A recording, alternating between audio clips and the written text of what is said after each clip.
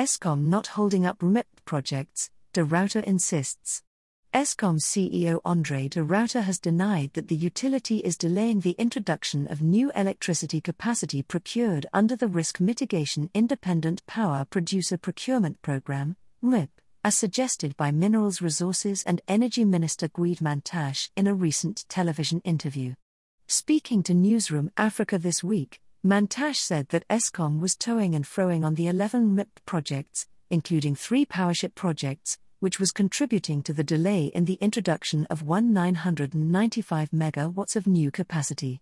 Without offering specifics, Mantashe said that Eskom had raised various problems with the RMIPPPP projects, saying they don't want this, they don't want that. The minister also dismissed suggestions that no new capacity was being added, noting that besides the RMIPPPP projects, another 600 megawatts was being procured following the most recent renewables procurement round, known as Bid Window 5.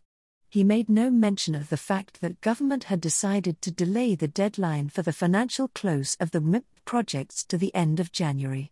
Mantashe also questioned whether de Ruyter understood the energy industry if he did not accept that there would be a time lag before new capacity could be introduced to cater for financial close and construction. The Eskom CEO insisted that the utility was not the cause of the delay in the conclusion of the RMIPPPP contracts. He noted that Eskom had not yet received final documentation from the IPP Office, including the power purchase agreement.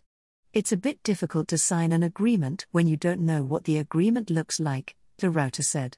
Eskom was also concerned that the maximum price methodology for gas had not been addressed between the National Energy Regulator of South Africa, the IPP Office and the Department of Mineral Resources and Energy, with outstanding matters relating to indexation being central to the final commercial arrangements.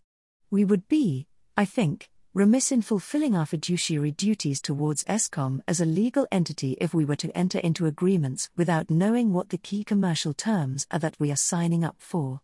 This is, therefore, not something that we are resisting, but we do have to have all the facts on the table, de Ruyter said.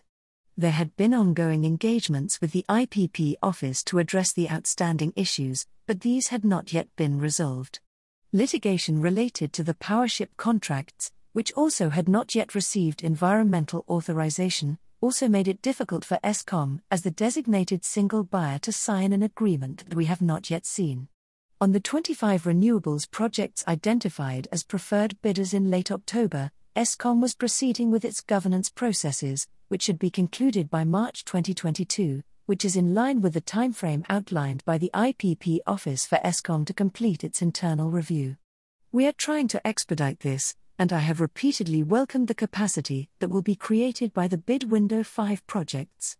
We have absolutely no interest in delaying new capacity from coming onto the grid, obviously, with the proviso that these are on commercial terms that we can justify, as I don't have any particular desire to be designated a delinquent director by agreeing to a contract that we haven't seen and where the commercial terms are not fully understood.